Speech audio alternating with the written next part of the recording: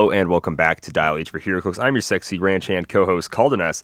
This episode is going to be all the world's news, ladies and gentlemen, from our trip down to Memphis, Tennessee, to all the events that transpired, to our trip back up to where we rightfully belong. This is going to be episode 432.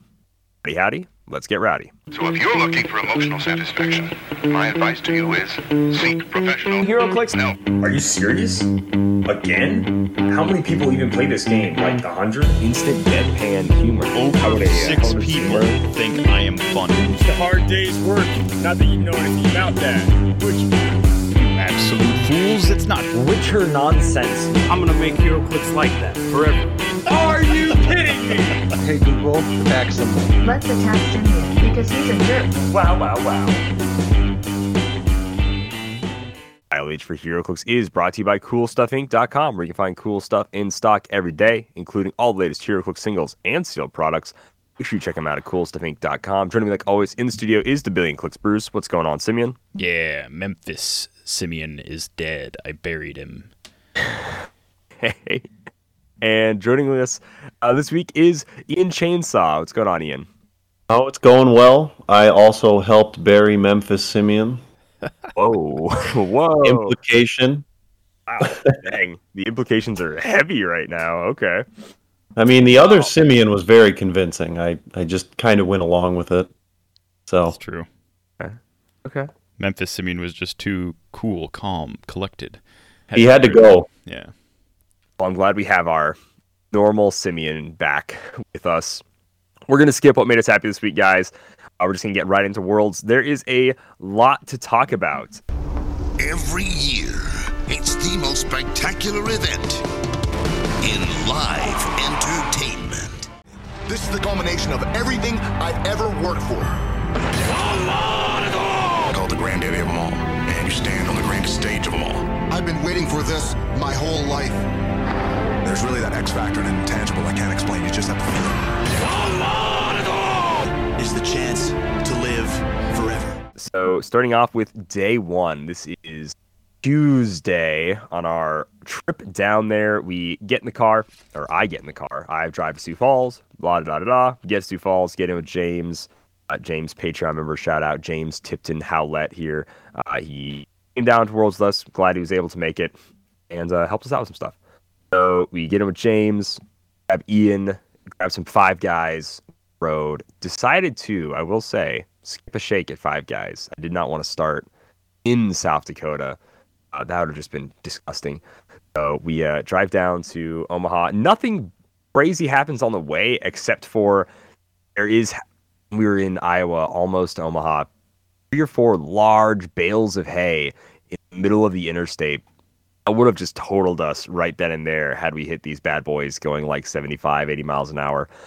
So we all kind of noticed at the same time. We're like, oh, change lanes, or whatever. There's like one car not really letting us in, a little rough.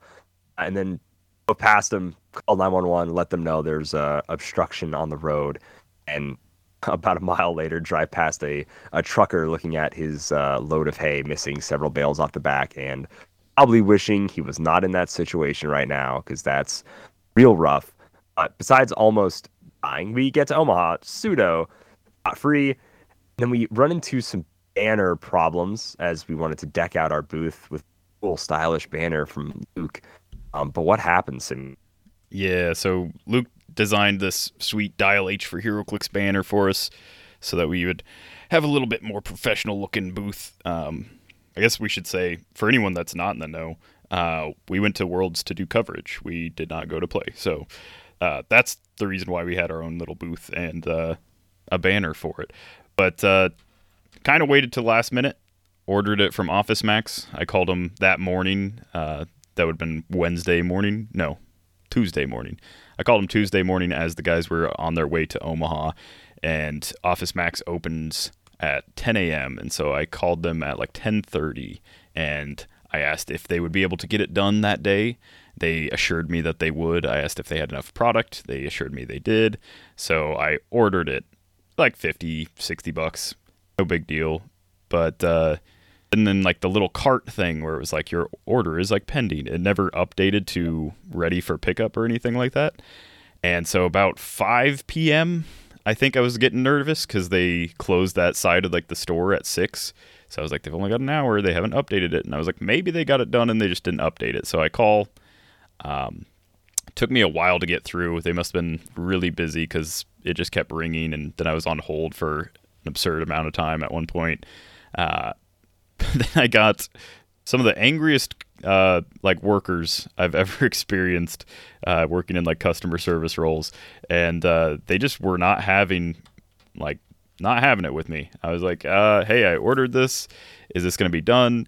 They said, well, did you order it today? I said, yes. And they said, well, then it's not going to be done today. And I was like, well, someone else told me that it would be, but I can't argue with facts. Like, if it's not going to be done, it's not going to be done. So I had to call back because they thought that I was done talking to them, but I was not. So I had to call back, get my refund so that I could reorder it in Memphis so we could just pick it up while we were down there, which, to be honest, was probably should have just started with that.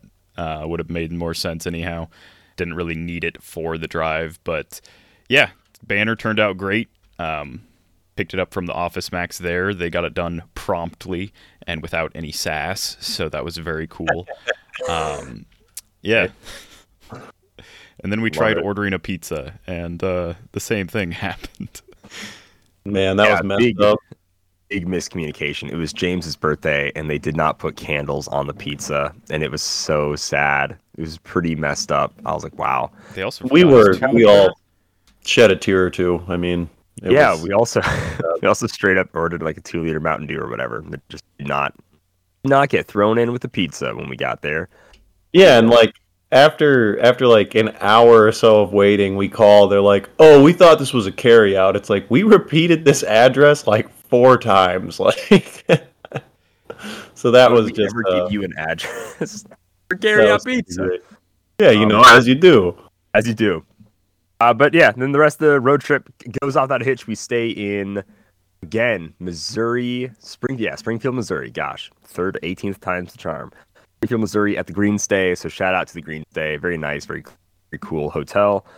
All their rooms are themed with animals or fish or some type of creature, which is kind of cool. And we stay in, of all rooms, the dolphin room. So no one could see us outside 4 squares whilst we were in the dolphin room, which is pretty fun. That of all rooms, we get one that could be a HeroClix reference. So when we, get some good rest, we take off the next day, and besides a minor speeding ticket inconvenience that our driver incurred upon himself, and then a curious elderly woman talking to the officer while we're pulled over, and then going back about her day, but the wrong direction on the highway.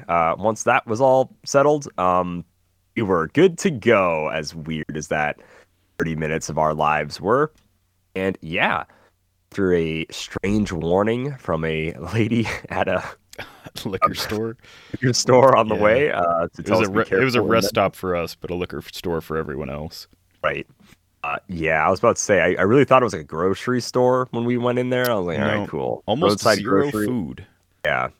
Us hungry boys, I ended up getting a water and had chips.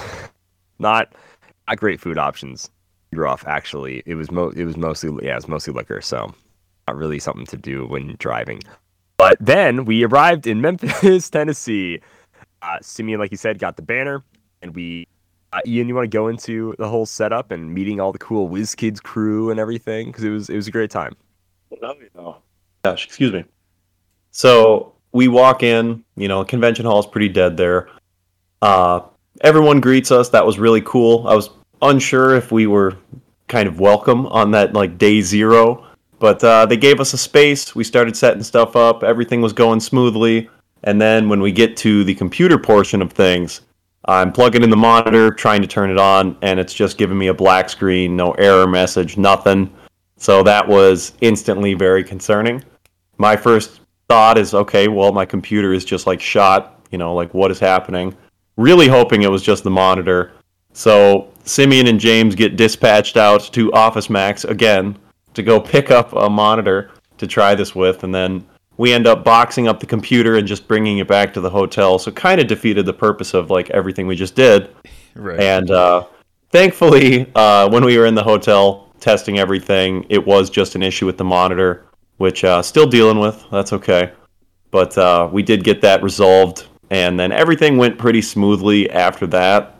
So nothing horrible, but oh man, that first like 3-4 hour period of being in Memphis, it was literally just like, what are we gonna do? What's wrong with my computer? Like, are we gonna even be able to do this? Oh my gosh! So Well, and glad to have that resolved for sure. part of that little 3-4 hour like stint while we were still like unsure, we were trying to get the computer back to the hotel, and they did not have a reservation for us. Oh yeah. So we Yep. sent Calder in, tried all the names, tried all the different like logos. I don't know, like all the possibilities. You know, like Yeah, I'm telling the guy Calder, who asked me, is it under Ranch Calder Hand? Net? It's like, no. I'm like, is it under Simeon Bruce? No. Ian Eggleston? No. Dial H? No. Rowdy Ranch Hand, Rawhide Sterling, Billion Clicks Bruce. Any of these ring a bell? for some reason, James Tipton, is it possibly? Yeah, the person that there's they no way? didn't know was going to be here, is it going to be under that? I don't have a James Tipton, but I do have a James Tipton Howlett. Yes, thank you. Our room is available. No, they had just checked us in already. They checked us in the day before, so Right. Issue got resolved eventually, but it did take quite some convincing. Like, we are supposed to be here. We even had like Scott had to come Promised. up and like throttle the guy. He grabbed him by like the collar, and I was like, "Whoa!" I didn't realize how violent Scott can get. But man, that poor guy. Yeah, Scott like shook him, dude. That guy was shook after that run. And I was like, man, he feared for his life there. Oh, in his eyes, he was like, oh, never again. I'm sorry, sir. I shall never hurt the house of Whiz Kid Yeah. in such a way. So- but yeah, Everything was uphill after that, though. That was Yeah. that was Yeah. the Yeah. true low point. We got everything figured out. Internet was never great, but we called an audible midway through because we weren't able to stream. It just was not working. It was, even when it was working, it was so choppy. It was just not worth even attempting. So we called an audible, switched to video and uploading, like stuff like that. But yeah, everything What, was uphill after day one. like what you guys saw on YouTube was like mostly these videos that we were able to get up as the event was happening, which is really awesome. We were able to do live streams on Facebook, which is really cool since data was doing well. And then did like 2 live streams on YouTube that had, you guys saw the coming soon or like almost starting graphic, and then the little side panel. There's like 20 more graphics that we had prepared for live streams that Yeah. weekend that Luke made for us. I just And they never were so got used. cool. Yeah, they were. Oh, Man. We had such a cool one for Extreme Tarot that we did not get to use, which was a huge bummer, but that's okay. It's always next year. So jumping into Thursday, that was followed by a little bit more setup in the morning as it didn't start till 2. We were able to get the first look at the blade figures. You guys know there's usually just a blade case at Worlds. We did post this. The Iraq Knight, we got to see his sculpt, which is just like mind-blowingly incredible. The Iraq Knight chase for Warp World, Avengers Forever. That was dope. And then the bystanders, which are also really cool. You got to see the 3 of them were ants for the Tony Stark Ant-Man, and then like almost all the rest of them were all Kang the Conquerors or some version of Kang the Conqueror. There's a Golden Age one, alternate universe one, Mortis, all this stuff.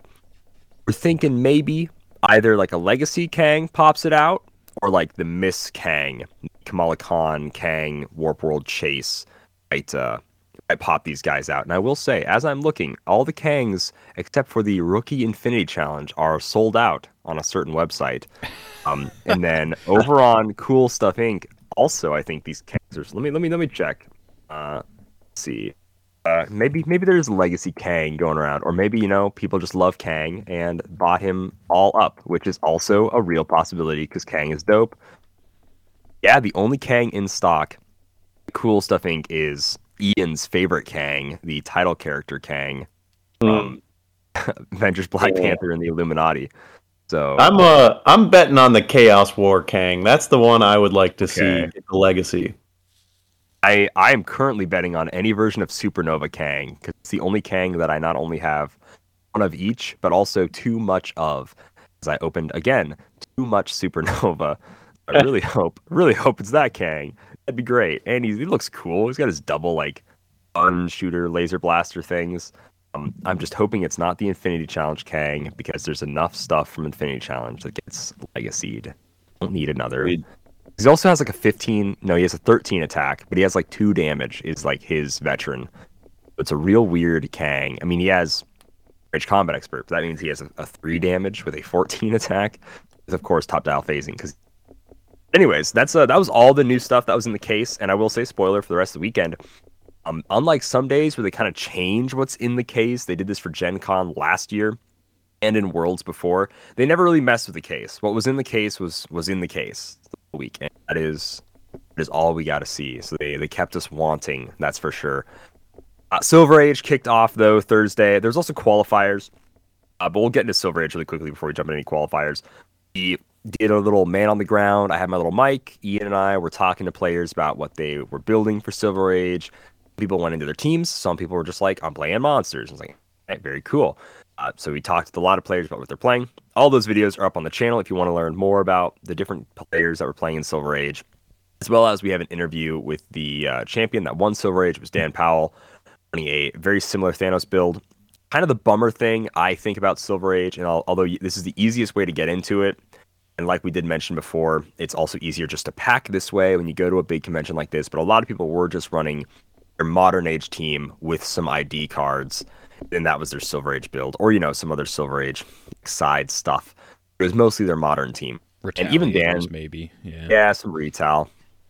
Like Mangog is literally so dummy good, like a bunch of old Surtur better than current Legacy, like stuff like that, where it's like, of course, they retail, they're dope. Carnage symbiotes, all that stuff, so good. But yeah, it's kind of a bit of a letdown seeing like all the stuff you could do in Silver, but then people just kind of play Modern and don't really mess around with it. And that's kind of my problem with like Golden Age tournaments or Silver Age tournaments is a lot of people do just play Modern because of power creep, because of whatever. I think Golden Age is different though, because Golden Age actually has like a big difference with like and other stuff, but I'm not going to get into that. But even Dan said in his interview where it's like, if you're scared to try out Silver, just play your Modern team, which I think that's a good mentality to have when you want to just try out Silver. You have never played it before, just play your Modern team. But once you get into it, I would like to see some more creativity. As all of us have been playing since about Silver's been a thing, ever since the card change. So it would be cool because we all have figures from those old eras and stuff. It'd be cool to see more use of those figures and less just modern stuff with extra flavor. Yeah. But I will say we kind of went into this last time we recorded, and it was a cool team to mention again. But Lucas Van Holland got second, so South Dakota represent. He played his 4 Tri-Sentinels. I believe you said not Soldier Supreme. Wow. Sheriff Strange. Now I can't get it right. Scarlet Witch is 75. And then I think Magim Jaspers and other stuff probably in there. It's really cool. I think he played Thanos almost every single round, which is really rough to play against. He won, though, which is really cool because, like, obviously Thanos has done a barrier. Sentinels are like, yeah, barrier's awesome. Simeon, you said they are protected mind control and like in-cap and a bunch of other stuff. That's they've got traded forgot about that. They obviously open up like pathways just by like walking and stuff like that. The ping damage used to be like one of their best parts, but honestly, with the rules change, their pulse wave's not as great, but like a retail pulse wave is still kind of nuts. It's still very solid, and when you're talking about like Lucas played against 3 Thanoses, he would have played against a 4th had the finals match happened, which we'll get to that in a second. Scarlet Witch shutting off powers with her rune marker. You've got the retail pulse wave. You've got the free damage when you break a piece of blocking. It shapes out to be pretty nasty. Sheriff Strange, a Battle World favorite, he makes it so that you have to take a double power action to do an ID call-in, excuse me. Yeah. So, which very nasty team. If you have an action token on you, you're not calling an ID card in until you clear that action token from that character, which is like, it shifts the tempo a lot. Obviously he was played quite a bit when ID cards were modern, but if you're doing like a heavy reliance on ID cards, or you just like get to like a pivotal moment where like, oh, calling in like Beast would be great right here. he kind of shuts that down and like really shifts the tempo. Makes it really, really frustrating sometimes when you're playing against him. Yeah. Another fun fact, too, about Lucas's team is that more than half of it is silver. You've got 120 points of Tri-Sentinels, and you've got 50 points with Sheriff's Range, and then all the IDs shapes out to like 180, 190. Pretty cool. Okay. That I really do dig that. Like, just the majority of it being silver is just me more fun and what like silver should be. Yeah. With stuff, you know, because I always find myself reaching back into silver or golden age, realizing that weird, funky game mechanics now work in a totally different way with like some modern stuff. It's really fun to maybe pull in older pieces and mix the two, but in not the way they kind of do it. I shouldn't say the royal way, but a lot of people do, where it's just like, here's my modern team. What makes it better? Oh, sure. Yeah, there's some old support. Here's Groot. Here's Groot. Yeah. I mean, Groot does make I it a think lot we of saw a things ton better. of Groots. I think we can all agree that if you want to play silver, you don't need a Groot, but I think you should probably look into getting the super rare Groot, the 2x2 from Avengers Infinity. He is just so good. He is just actually so good. So it's definitely worth looking at on a silver team. Mudman saw silver. Mudman How many silver Mudmans too. did we see? Right? Yeah. Zero. I think Zero. I think one person we talked to actually had a Mudman on their build. See? I think there was maybe one. So I also dug, you know, because it is silver now, but some Micron and Atom, and I'm like, I always big fan of Micron and Atom. They're so fun. Yeah. So I did like I think Clifford was playing the Micron Atom team. That was really cool. You guys can check out all these teams and more, and an interview with Dan Powell, the winner of Silver Age, on the YouTube channel. We'll probably say this a bunch of times because that's where all the World's coverage is going to be. There's a playlist, Worlds 2022. So that is where you can find all of our videos. It's going to end up being probably 30, 40 videos. Maybe there's already 18 videos in there right now. So literally we covered so much stuff. It's awesome. yeah, we're putting a lot of work into that still. Just finding the time to really go through all of it. Like when I got home, the first thing I did was just label clips, and I want to say it was like north of like 250, 300 videos roughly recorded. So just sorting all of that out has been, you know, a task of its own. But trust me, we're working on getting more out to you guys, and it's going to be really cool stuff. To kind of end it off, there were some modern age qualifiers happening, some grinders, if you would, that night. So this year's modern was a little different. Anyone that had 25 WKO points or instantly got a buy round in 2 worlds, then I believe if you just showed up, you were just qualified, right? Like you just anyone anyone could play in worlds. You didn't technically have to be qualified. Instead of qualifying, the qualification just became a first round buy. Yeah. Right. So I think I talked with Anthony Barnstable, the judge, one of the main judges at the event here, about a lot of round 1 buys and a lot about the qualifiers themselves, about how few people were in qualifiers. What would we get the numbers up? What would we have to do? And it's tough because, you know, I'd only played in grinders once. Those were different than qualifiers. These qualifiers were being run like a tournament, and the winner at the end of the tournament won versus I don't even know. Grinder was like whoever you literally just played like 3 rounds, but if you got beat out, it was always like elimination, right? Like a round robin tournament with like just 4 people? No, because the grinder was like in a single elim, a constant single elimination thing with it was like 3 rounds 16. overall. I don't know. It was like, yeah. They did have quite a few people for like only having, I think, 2. They did have quite a few people in both of them. And by quite a few, I don't mean like... Was there 15, 16 people? It was about average. It was pretty small, but it was like quite a few when you don't actually need it to participate, I guess. Right. And that kind of became the interesting thing. And we'll get more into this when we talk about Worlds, but there was 168 players. 108 had a first round bye out of the 168. And then top 32, 29 players had a bye in the first round. People didn't have a bye. So I think we'll get into it more, but there's definitely, I think, could be a more importance or when it comes to a qualifier. I think if you didn't have the bye, you really should have went and tried to freaking get one because it ended up being huge later on. That was also just the buys were worth 300 points too. Right. That's the biggest thing, yeah. In a That low is huge. scoring meta right now, because even not to talk too much about 300 Modern, but Emily Roette She got from Canada, the Queen of the North. Love her. Got like 140 points outside of her 300 point like buy round. She got 6 wins, right? But they were all incredibly low scoring games where like her end total was like maybe 500 points, I think, something like that. Maybe 100, 400 It was something. 540. 540. But yeah, out of her other games, she had 240 points. Yeah, she only Her gave other up 5 games that day. 60 points in all of Swiss. Just incredible. But it's like, That's so man, crazy. these are low, like incredibly low scoring games, like no wipes. Learned a lot about people not wiping this weekend, and it's just crazy. But yeah, so that was Thursday. Thursday was cool. It was a good kickoff day. Going into Friday. Friday was teams build.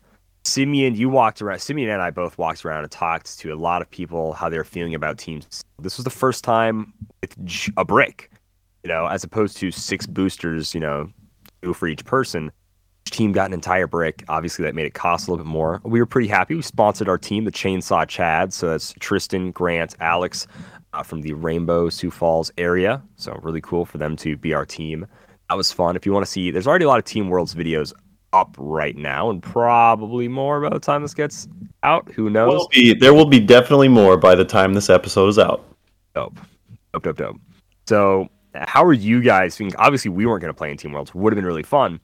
But how are you guys feeling about Team Worlds being a brick as opposed to just boosters like normal?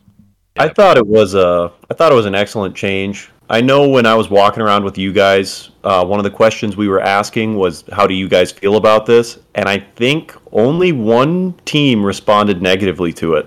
I think everybody else was very happy with the bricks. I'd say the only complaint with getting a brick was it made it a lot harder to like build teams in, I believe they were only given a 15-minute window. Yeah, I want to say it was right around there. But So I think it was people were saying longer. time extensions for that. But other than that, everyone seemed to like it.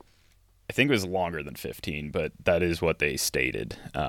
Yeah, we got some footage of them passing out the bricks and stuff like that.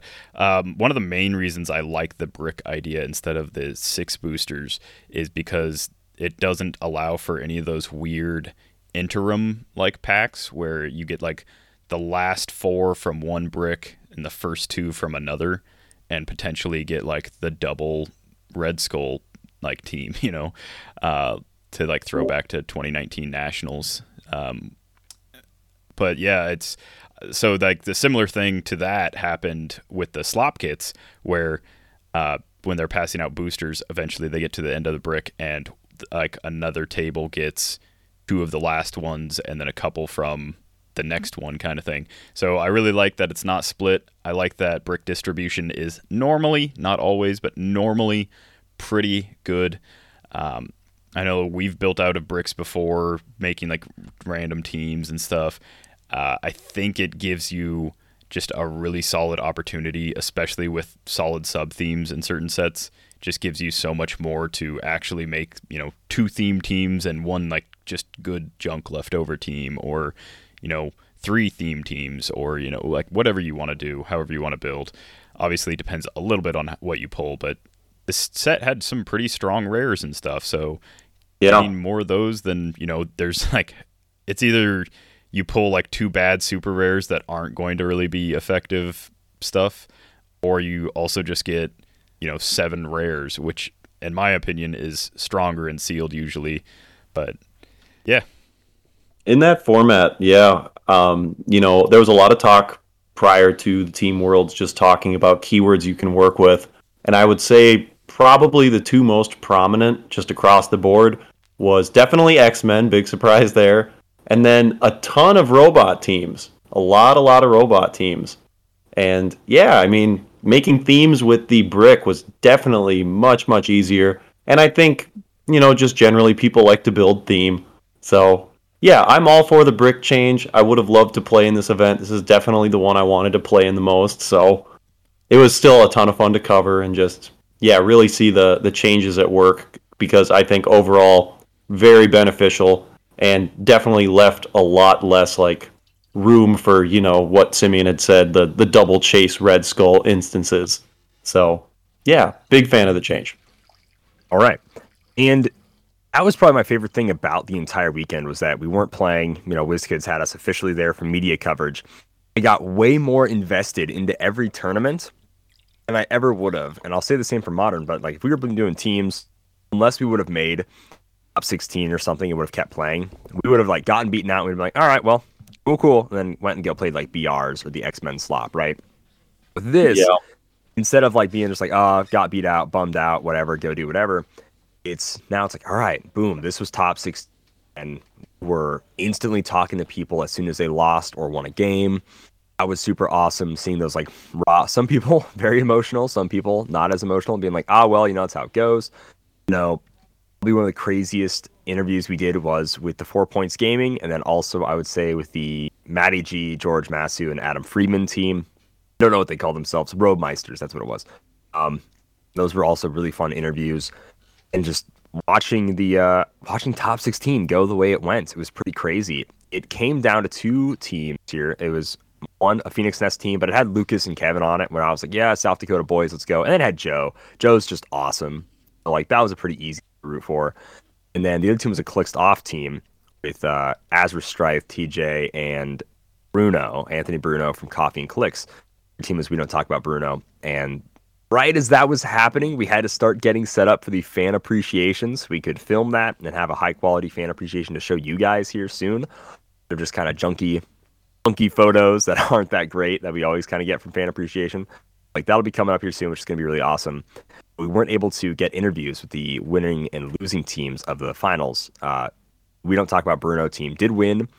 We will have a pretty fun video with all these interviews coming up soon. Like I said, they're really cool, really fun. We asked them simple questions. Who is your team's MVP?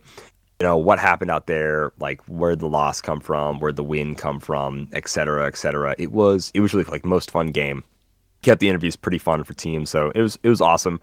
And then we showed off the fan appreciation. We were able to officially video the fan appreciation, guys. We want to talk much about that, knowing that we can do a little bit of a teaser. Yeah. We do have a podcast coming up. Yeah, so after the fan appreciation, prior to the fan appreciation, Scott had said something along the lines of, I think you guys are really going to want to like have a talk with me, like do like a interview with me after the fan appreciation, which really perked like all of our ears for sure. But yeah, we have a, somewhat live-ish. It was live, like recorded live while games were happening, so the audio quality was a little bit low, but we have an interview with Scott where he goes into the fan appreciation way more than just what the slideshow was. And also he drops, I'll say, one very big bomb, in my opinion, about like an upcoming change to like a fairly core element of HeroClix stuff. I don't want to sound too whatever clickbaity about it, but I'm also not going to give it away, not without like all the context. But yeah, they showed off some stuff that we had already seen, and then they also showed off some like the newer stuff, especially the Iconics. It looks like they're doing like a full Death of Superman run for Iconics. They've got Superman vs. Doomsday. They've got the Supermen, like the guys that come in and fill in for Superman. And then, yeah, they've got the Back in Black Superman or whatever you call them. So, yeah, without going into any other detail, we do go over all of it quite extensively and in more. Yeah, you guys were talking with Scott for a while. Like, I kept walking back to the booth. I'm like, dang, okay. Like, it just kept going. So, I myself have still not fully heard it. So, I will be on the edge of my seat waiting to hear it as well. But yeah, really exciting stuff. That was Friday leading into Saturday. I will say, then we had cookout. I used to cook out. I think we had cookout like twice in one day. That was all right. It was awesome. We did. Yeah, 2 days. Yeah, like, so if you guys don't know what cookout is, listeners, it's this place where you can get a crazy variety of food in decently sized portions for like super cheap. Like they're not anything huge, but like, like 4 or 5 chicken nuggets, $2, throw that on there. Some mini quesadillas, $2, throw it on there. Chicken sandwich, whatever. Insanely cheap. So like all 4 of us ate like $30, and we had plenty of food. You know, between each getting a sandwich, some sides. I may or may not have gotten a shake or two at this point in the trip. It was pretty great. But yeah, cookout. Seriously, if you live in the South, you already know kind of what cookout. I believe it's like a Southern thing, though. I've never seen them up here, anyways. Got to be more of a Southern thing. I've only ever seen them in like Carolinas and then here in Tennessee. So I strongly urge people. It was only a mile away from the Graceland Convention Center. Go to cookout next time you go to Worlds, or if you have one near you, go. If you've never been, it's awesome. It's seriously so good. But yeah, so leading into Saturday, hot Saturday, bright and early, after some shenanigans at the hotel. Brad Broyles was being quite the supplier. Won't get into that too much, but it is a big fun part of Worlds. Yeah, that a lot of people hang out at the hotel once Scott it's over. Yeah, Scott had brought this up, but like any other event that you go to, any other like WizKids event, there isn't like the one. I mean, I guess Newmark's event is slightly different because he does have like a room block. Normally, there's not like a specific hotel that is like tied to the event, but Graceland is really awesome because the convention center is within 3 blocks walking distance of the hotel, and so a lot of people stay at that hotel. So after like a long day of HeroClix, you can go back to the hotel, hang out in the lobby, grab a drink with like somebody, just like chat about like whatever, gives you a really cool chance to like pick people's brains and just get different opinions, meet people that maybe you didn't have time to like run into them. Especially I want to say like we had plenty of time to talk to people because that's what we were there to do. We were there to like interview and record and stuff. So we were just like walking around all day, but people in the actual tournament don't really get a chance. You're waiting for seedings, you're moving your stuff, you're getting your game set up. You're doing that for like 3 days. But then at night, you go back to the hotel and you get to unwind and talk to people and stuff. And yeah, it's one of the cooler aspects of Graceland. Also, Graceland has their famous chocolate milk as well. And I need to get that video to you, yeah. Oh, gosh. Yeah.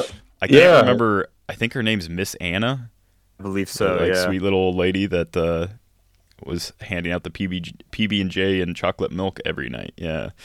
Yeah, and that, sorry to clickbait again, but you'll have to check this video out as well. The chocolate milk, it makes you do a certain something, according to Miss Anna, and it was a surprise, that's for sure.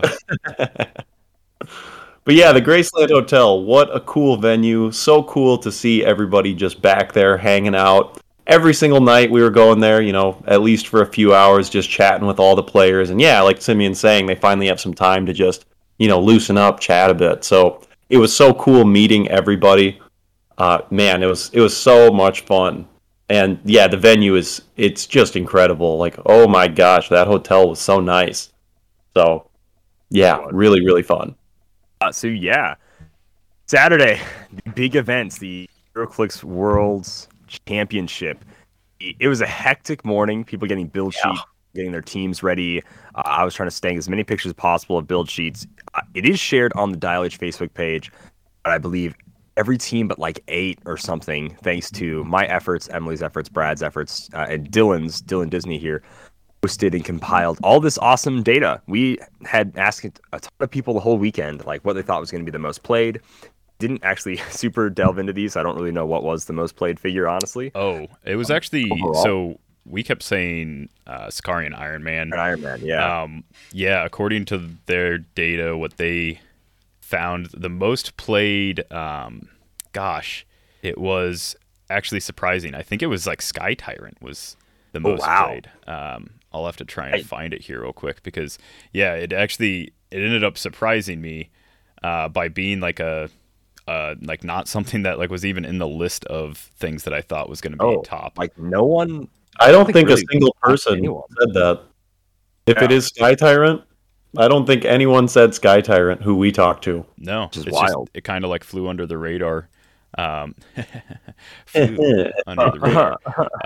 No, it really was. Let me get it pulled up. But it really was like a surprise to me, at least, because I thought for sure Sicarian Iron Man fit on way more teams and stuff. But here it is. Let's see. But yeah, big shout out to Dylan Disney for getting all this figured out and put into these really nice pie charts too that are easy on the eyes to check out and look at. So seriously, huge props for him to compile all of that data. Literally insane. Love that you did it, man. It's super awesome. People love that stuff. Okay, figures appearing on X% of teams, no duplicates. We had Apocalypse at 5.9%, Scarab at 7.1%, Mad Jim at 8.3%. I think it was Mad Jim then. Yeah, Mad Jim at 8.3%, and then Sicarian Iron Man was only at 3%. Sky Tyrant was 5.3. And this is the whole field, right? This isn't just. Yeah, this is not just. This is everyone's team that we found so far. Molecule Man 5.9, pretty high up there. Venom Magneto also 5.9. Yeah, I did not think that the majority of like prime slots.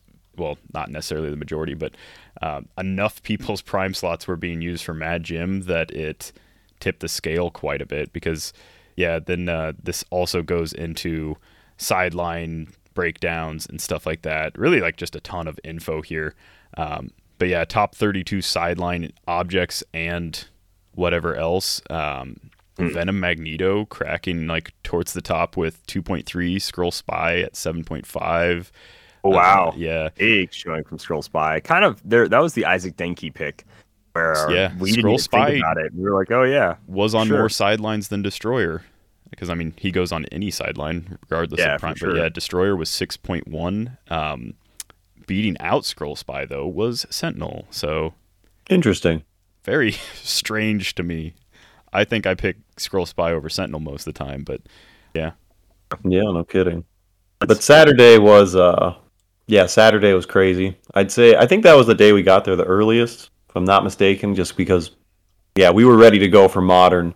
And, just running around, getting people's build sheets, the lines to get registered, everything like that. Like, it looked like TSA practically. There were so many lines of people just feeding through, like, the main event hall. Then when people are coming in to get seated, I'm just running around going, hey, you want to do a quick interview? Hey, you want to do an interview? Getting any kind of information I could. So there's a ton more player interviews, like, specifically for Modern to come here, and I want to say it was like in total, I think I spoke with like 35 or 40 people, so that was so much fun to once again get to meet everybody there and to just kind of talk about why they're playing what they're playing, what are they scared of, what are they expecting to see. So that was a ton of fun to get that inside look with everybody.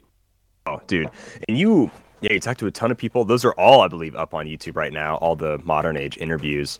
Oh, no, they are not. Oh, no? Oh, there's a lot more. At least 3 videos of them, though. So we have a solid amount of videos of prominent players and all sorts of players from every level gave some interviews and gave their input about how their thoughts and feelings were going into Modern Age. So, that's really, really cool. Let's kind of talk about tarot cards a little bit in the sense that for the first aspect, checking them for team builds went. They were judges, were super cracking down on basically anyone with tarot cards, which was basically the entire field, because they wanted to make sure there was no cheating, no shenanigans were happening afoot. They were essentially laying the tarot card down in front of themselves, and if they could see, bending it a little bit, twisting, not bending, but rotating it a little bit, to let the light hit it, and if you could see with a sleeve on it, if you could see any kind of indentation or something that would have been obvious enough where if it's sitting in front of you while playing, you were swapping that out. Yeah, they were definitely very strict about that.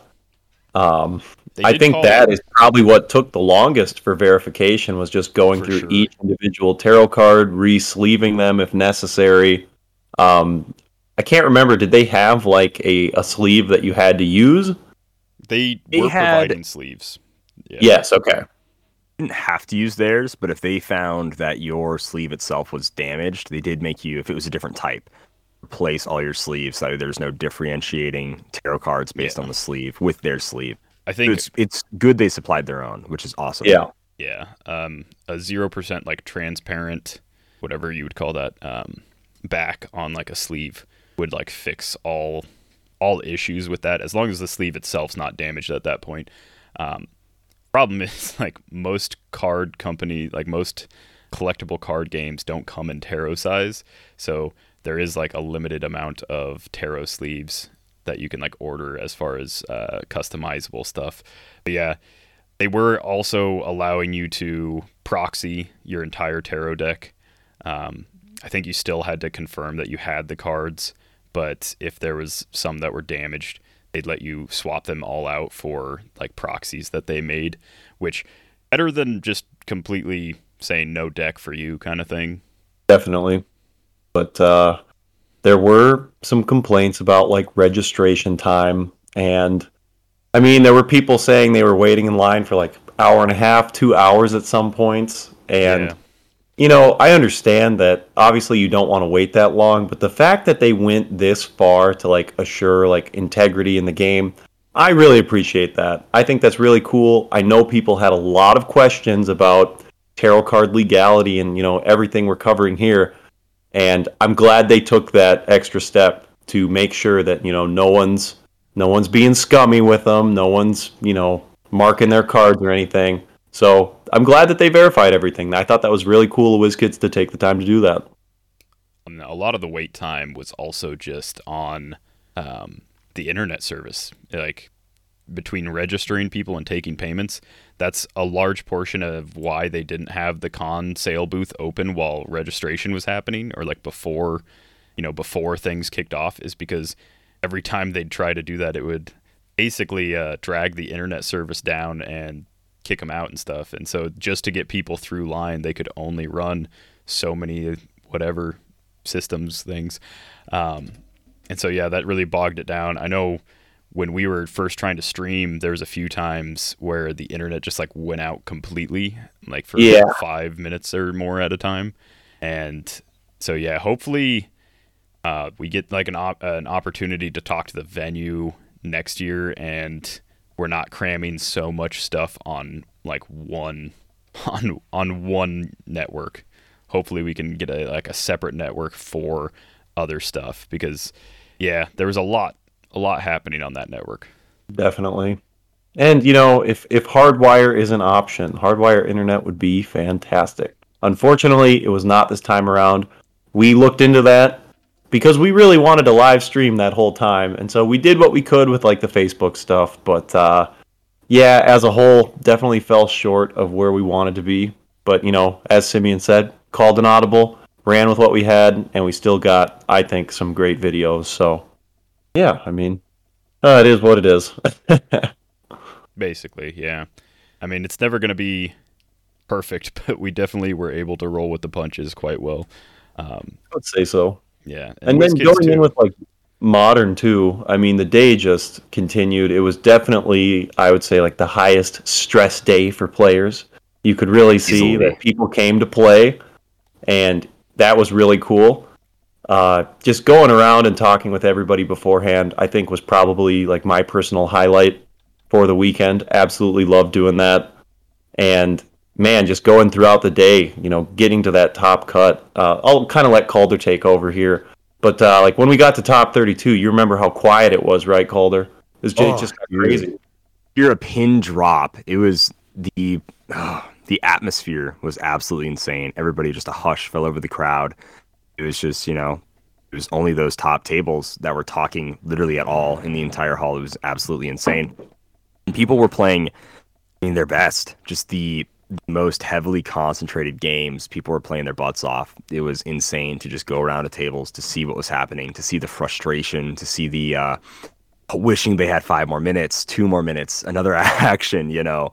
It was crazy seeing all of this. I loved the coverage we did for Modern that day, walking around to the tables, looking at everybody's builds.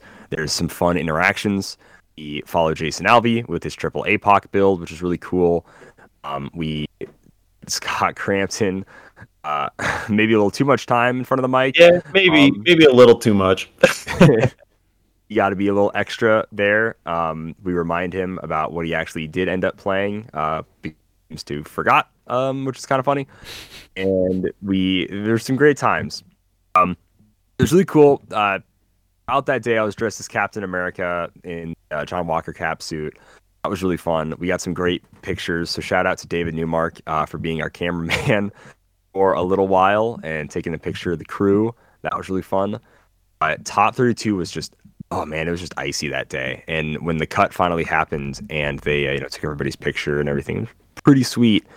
But there was a breakdown of like teams that ended up going into it. I believe it was at 9 Apocalypses or 9 Thanoses, Simeon. There were more Apocalypse teams than More Thanoses. Apocalypses. So yeah, I think it was 9 and 7. Apocs. So yeah, 9 Apocs, 7 Thanoses, which is wild. And then after that, it was like 4 or 5 Good Stuff is Good teams where it's like, random non-theme stuff. There was like 2 X-Men, 2 swaps, Fantastic Four. Yeah.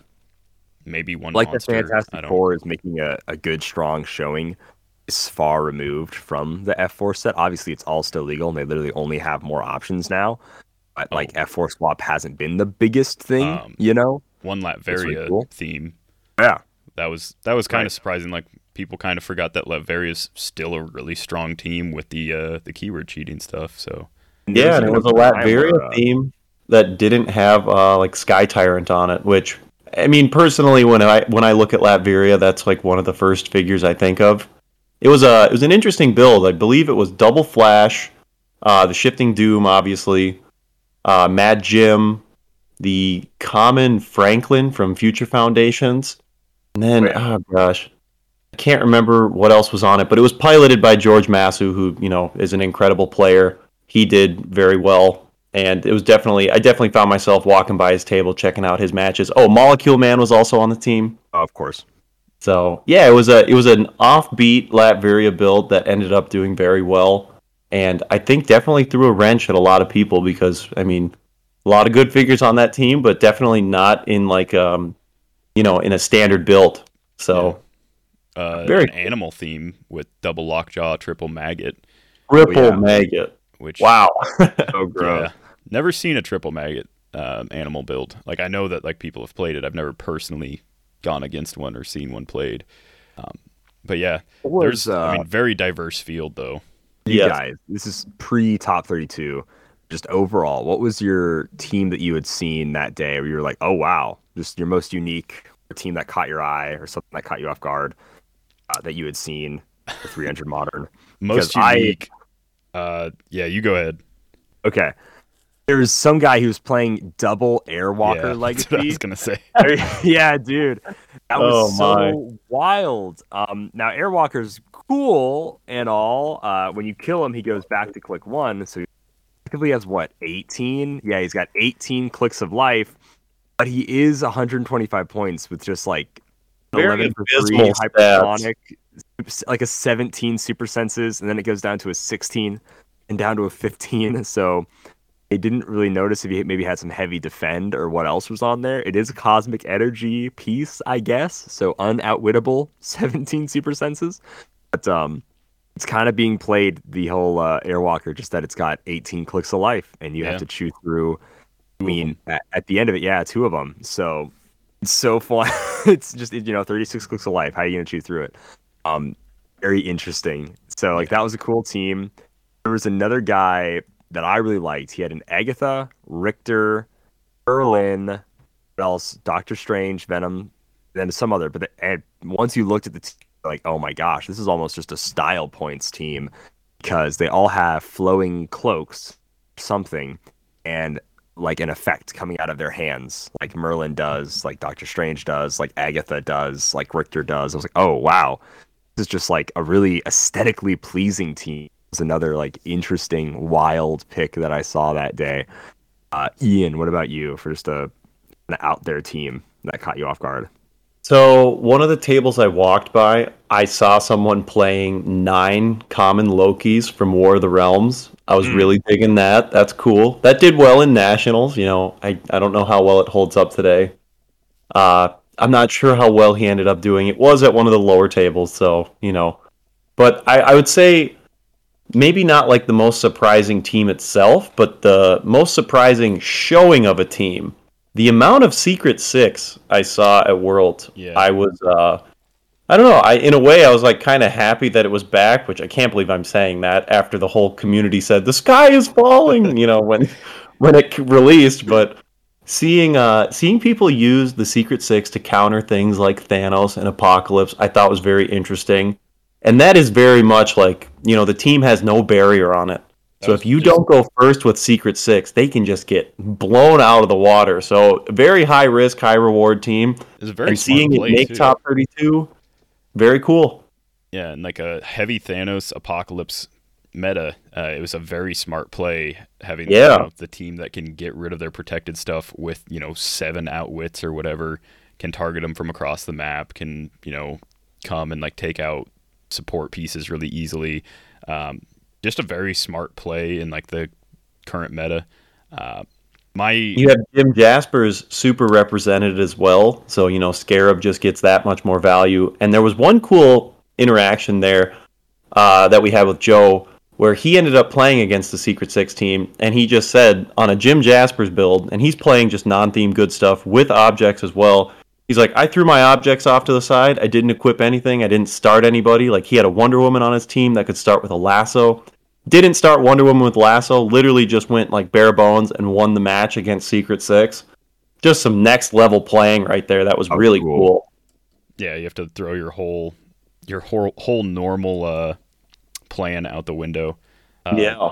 I think my favorite team, just in like the beauty and simplicity of it, was a single God Emperor Doom at 300 points. Yeah. No sideline, no tarot cards, just God Emperor Doom and the Latveria map that he gets to, like, since he has the keyword, he gets to, I think, play it for free, obviously. He went 2-1, and so like that was Dwayne. I can't remember his last name off the top of my head, but he went 2-1, and it was like super impressive to me that he went 2-1, to be honest. Oh, not, I said Dwayne, it's just Dane. Dane, yeah. No W, just Dane. But he's a local in Memphis. He said he judges. I can't remember what the venue that he said was, but he had like a quick emergency that he had to attend to, so he ended up having to drop. But I was super impressed that it went 2-1. Also, just not a team that I really thought would do crazy, but he was winning. He won one game with just like a 5-point object smash that he got.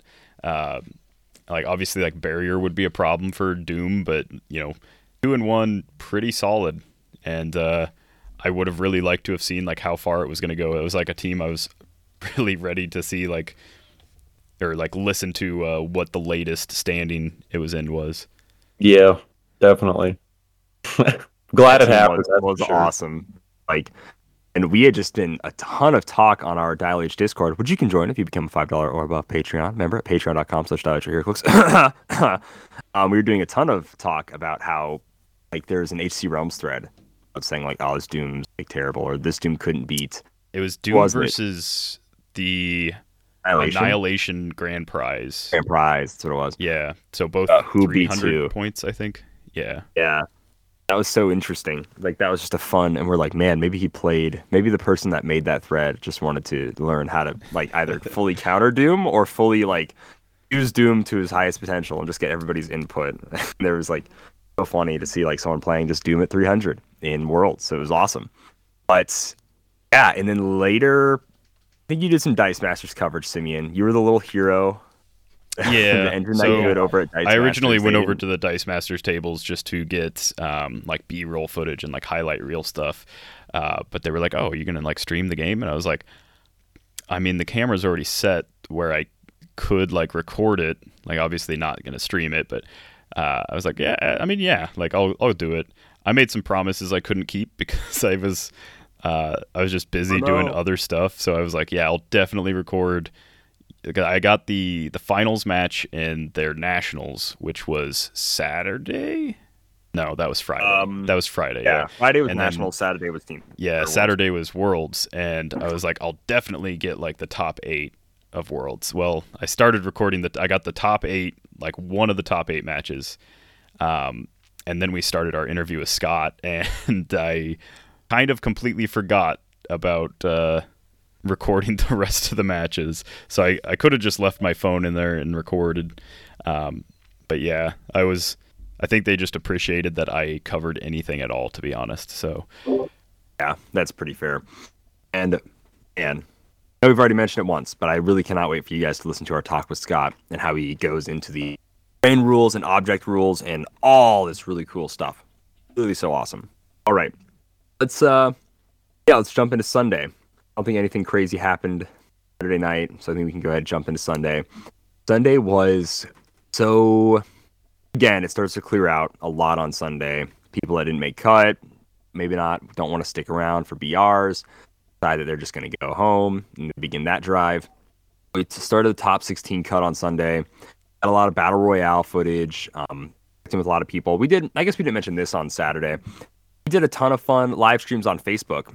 And if you guys haven't checked these out, if you're either at the event or weren't paying attention on Facebook or whatever, for any reason, come out. We go around and we do some HeroClix trivia. The people at WizKids were so nice to give us like a huge stack of Ten of Swords Legacy cards and some influence rings, give away to people for whatever reason. And we go around. First, we're doing like generic HeroClix trivia, like what is the Chase Sema Wonder Woman, blah, blah, blah, stuff like that. And then now this one was really fun. We would ask someone what their favorite HeroClix figure is and why.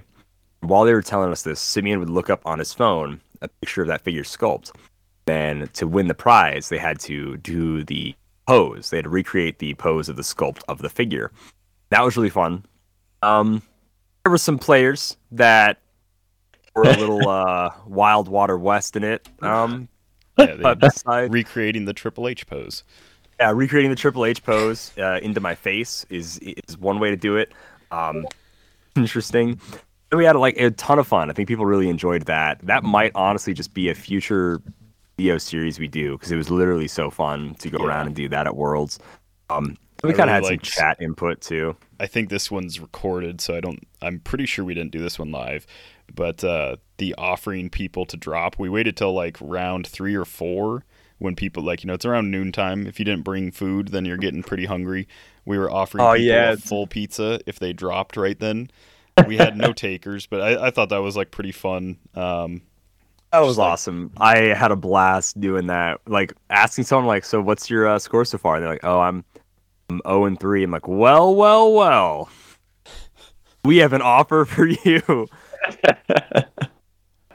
No takers, but definitely some folks who were tempted. Oh, they were. And we had some people walk up to us later and they're like, "Yeah, I should have took that pizza."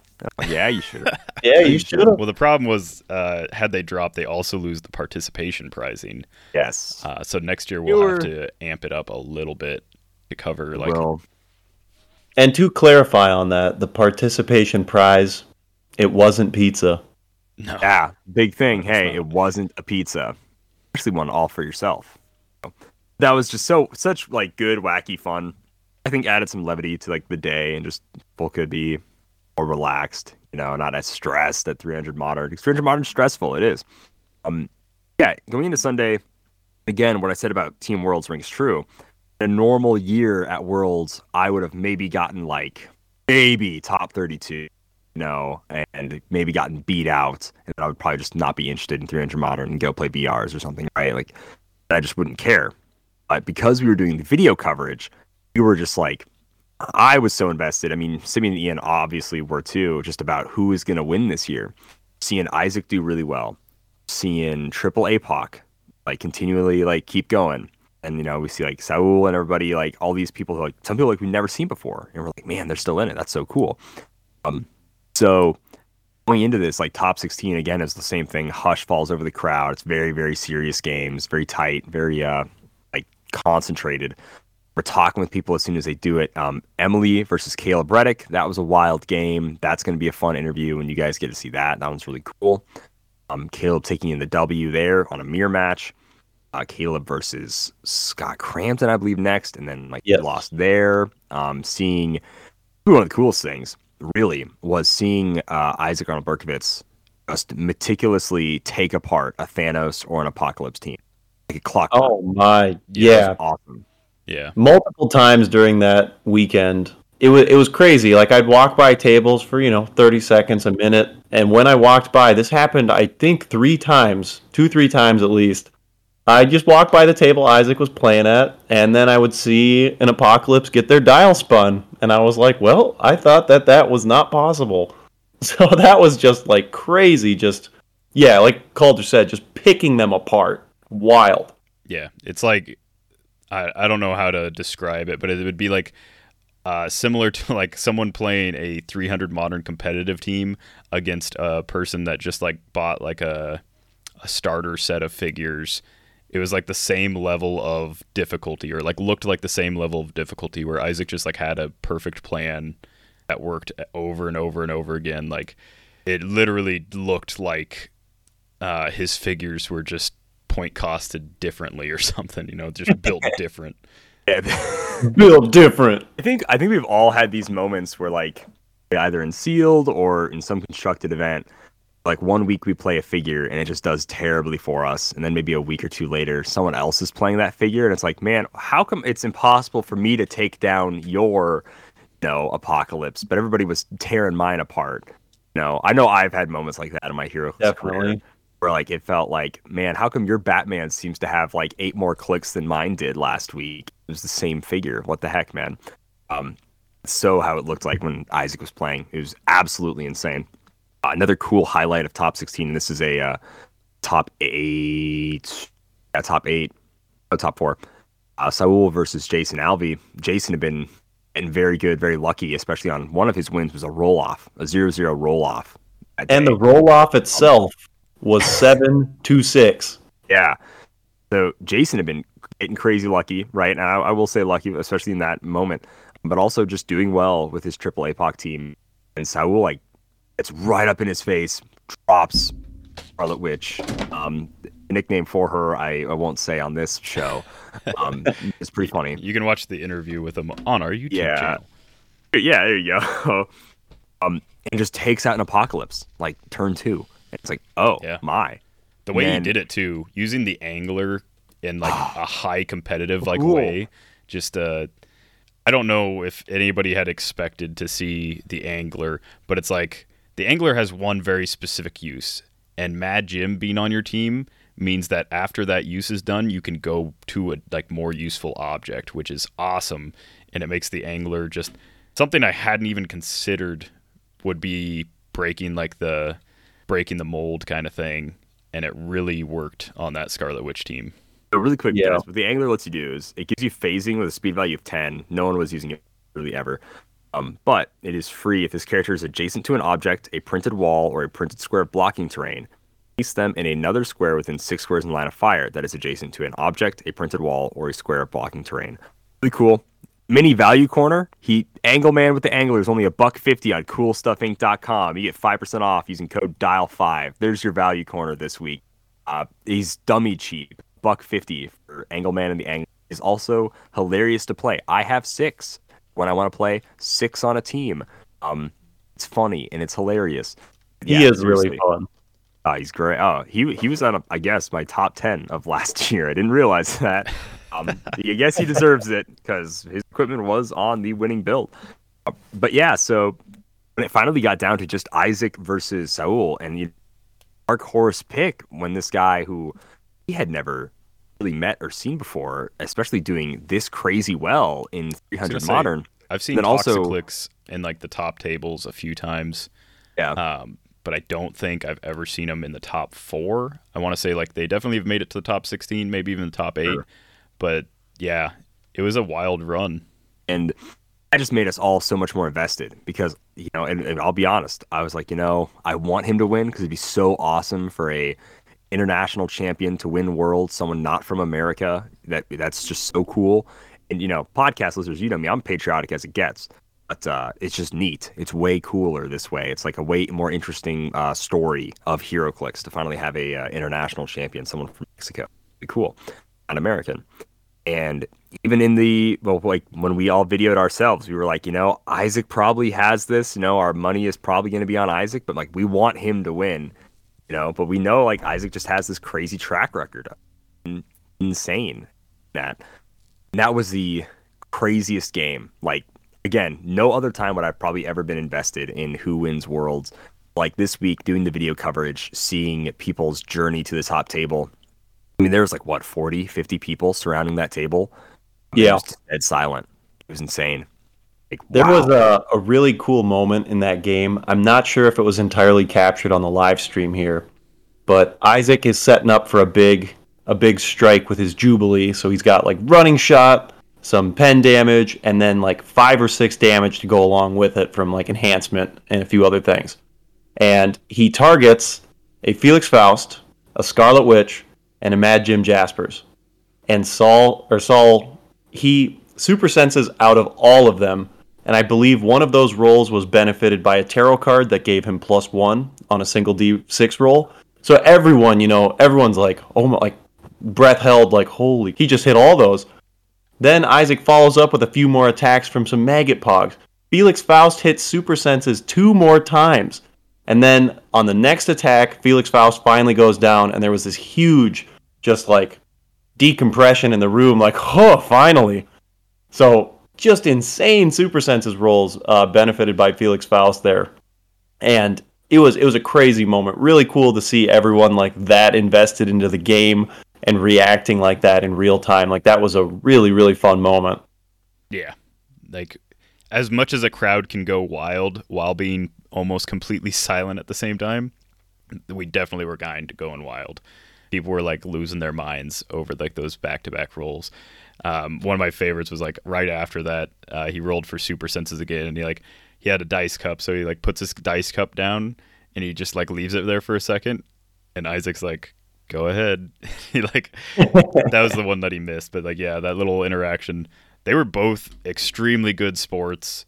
Both played extremely well. I did, like, obviously, who am I to say if there was any mistakes or like back and forth here?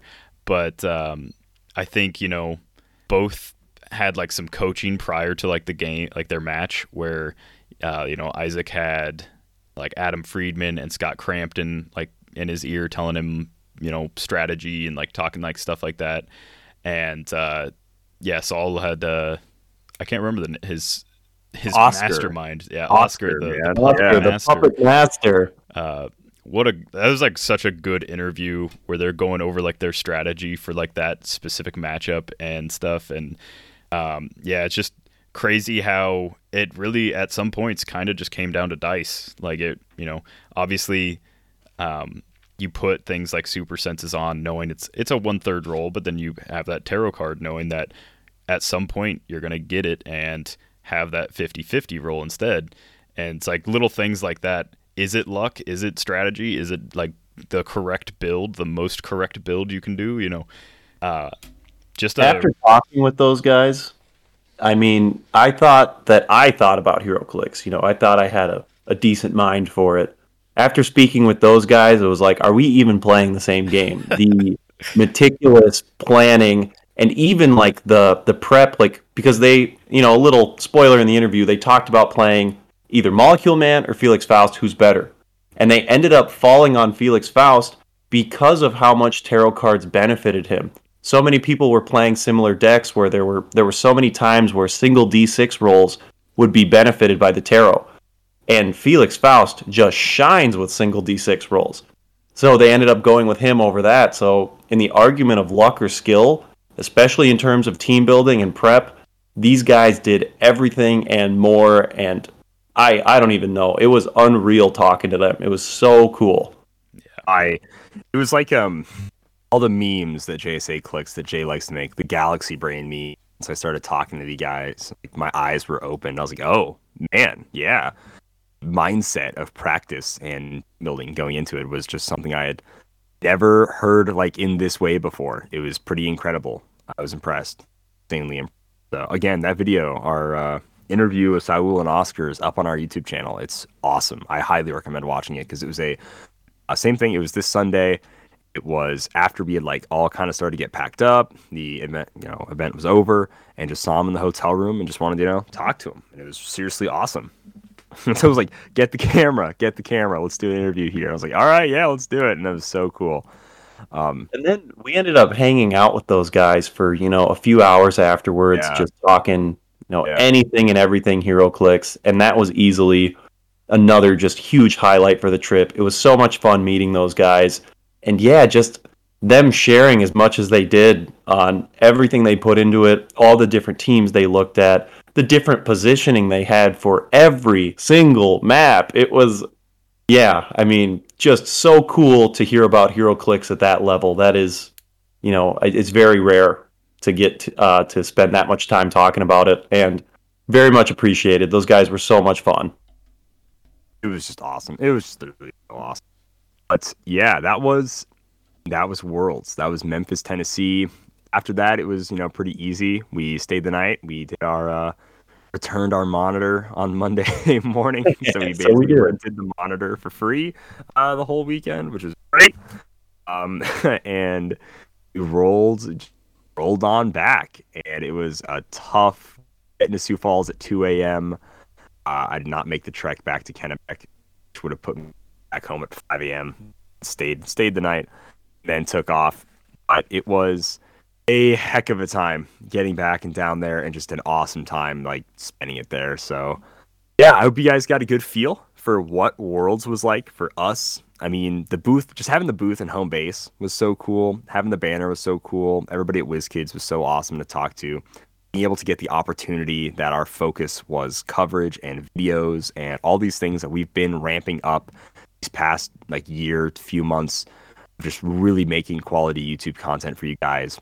I'm seriously so excited for you guys to see all of these videos, because even once we got back here, we realized we're missing some footage or whatever. So we've done some fun stuff to the videos. There's going to be some fun editing, some stuff that I think everybody's really going to get a kick out of and enjoy. So yeah, it's really was such a good time. I really don't have enough nice words to say about the people there. All the players were such good sports. It's always a joy to I literally could name off countless names. But if I talk to you, you know who we are. Like, we had such a blast. Every conversation, every Heroes player, new, old, from afar, from a distance, wherever they were from. So cool hearing about, from people how they play Clix, catching up with friends again. And it was just such a blast. I agree. Yeah.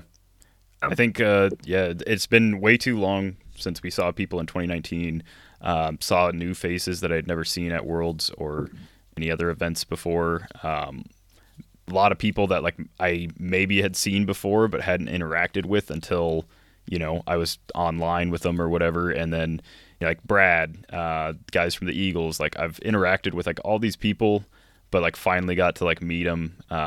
Saw a bunch of returning faces, which is always awesome.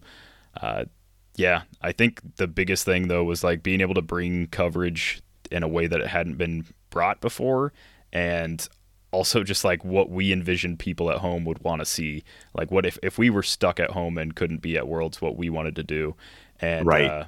I think that for the most part we really nailed it.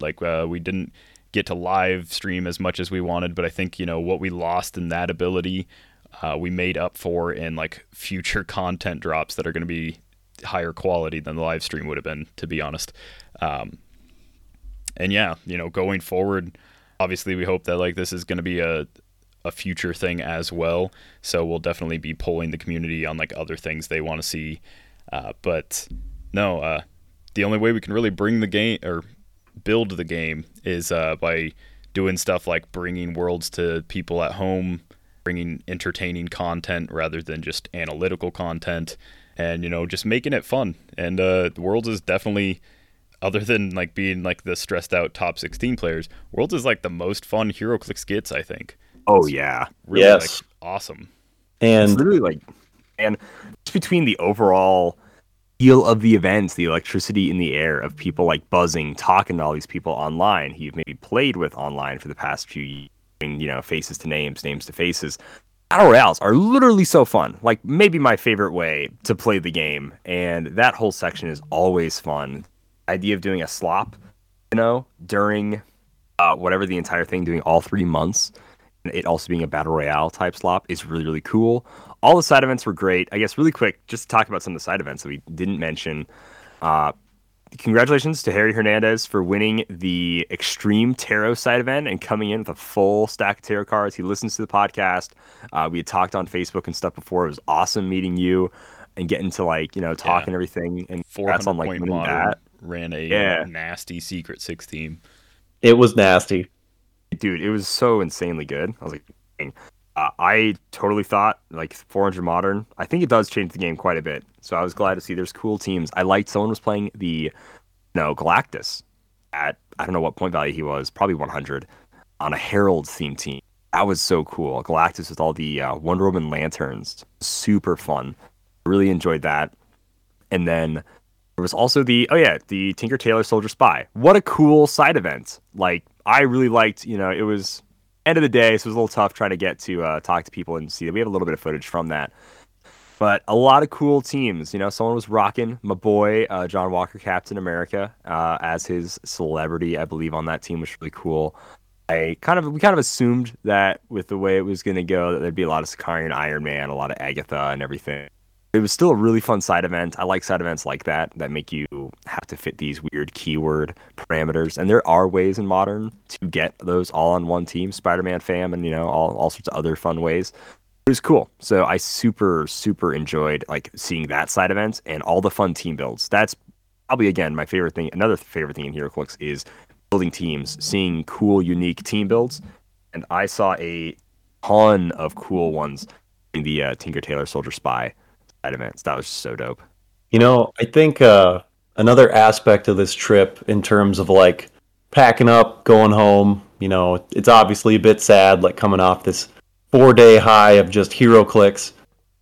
Something crazy is that we get back in the car and nobody's really like burnt out when we're heading home. We were discussing just different things we could do, should we get the opportunity next year. We were discussing how can we improve, what do people want to see? Like if we have more issues next year, like how can we fix them? Like we have so much more experience after just this one time now. And, just instantly, like, day one, like as far as like the next event would be, right? Just instantly talking about like, what more can we do? That's how I knew we were just all in the right place. We were all having such a fun time. And it's already, very exciting to be talking about what more we can bring to hopefully grow the game of HeroClix. So I really enjoyed that. I loved that.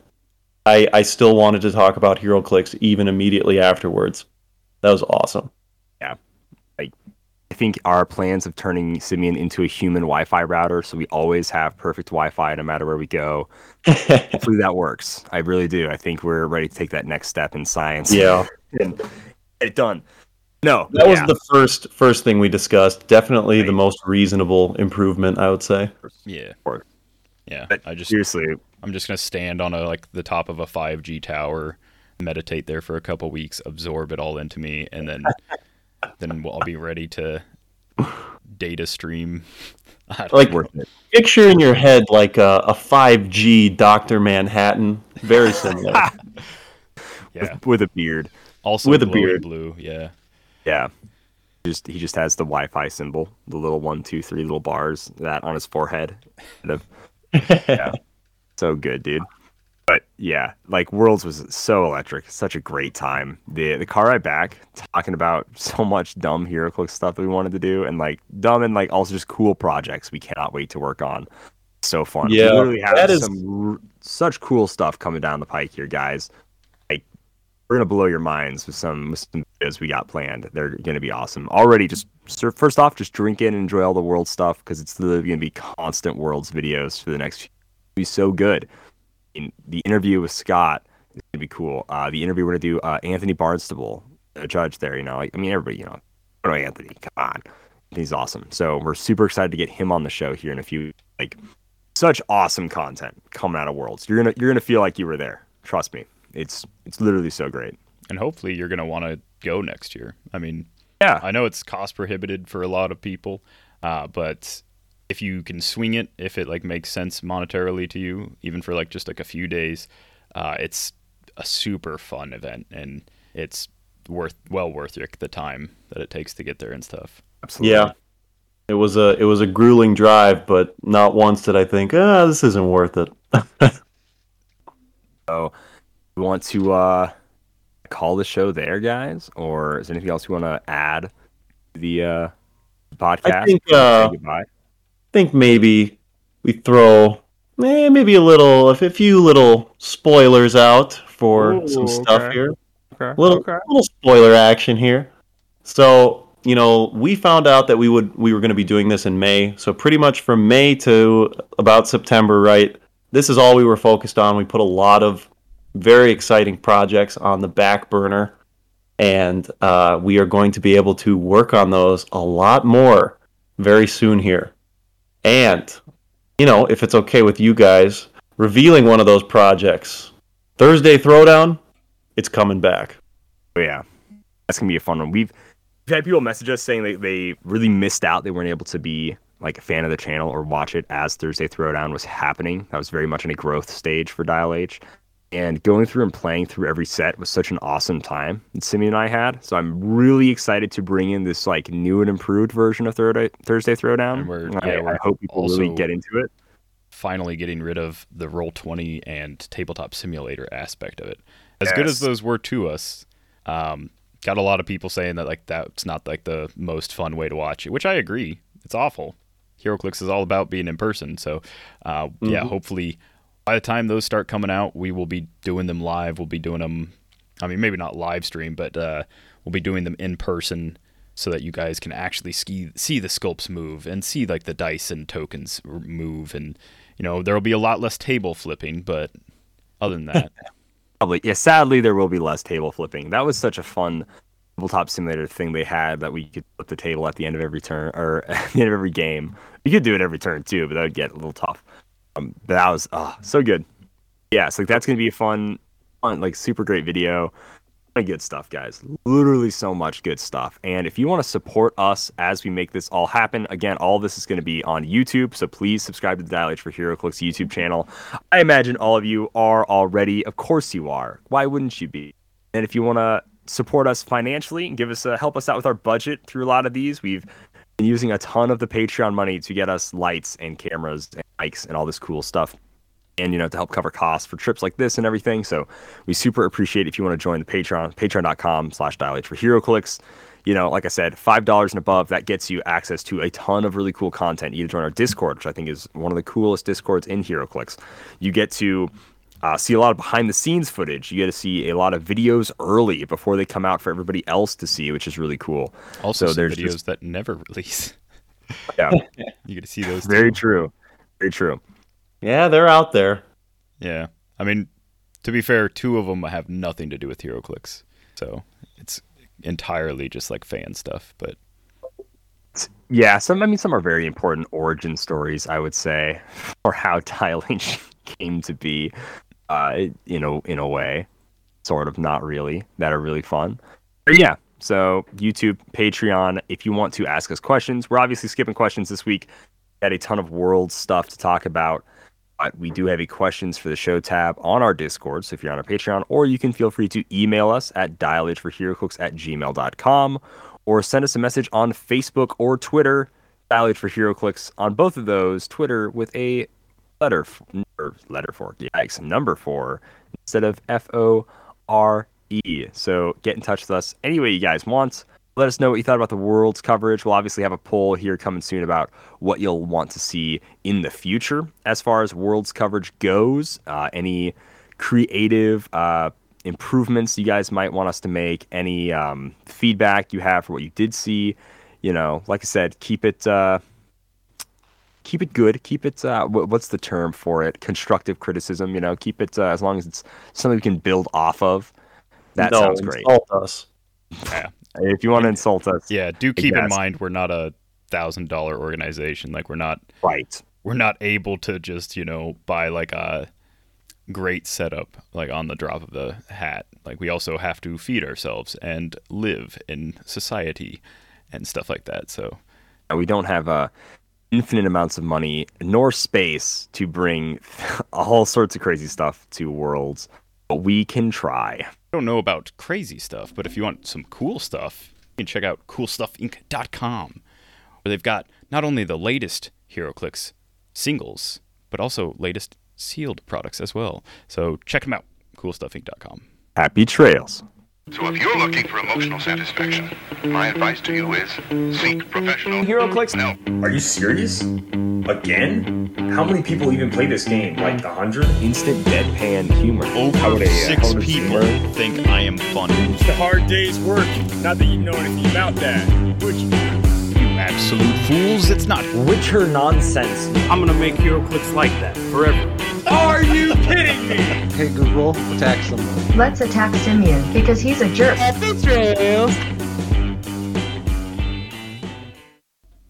Woo!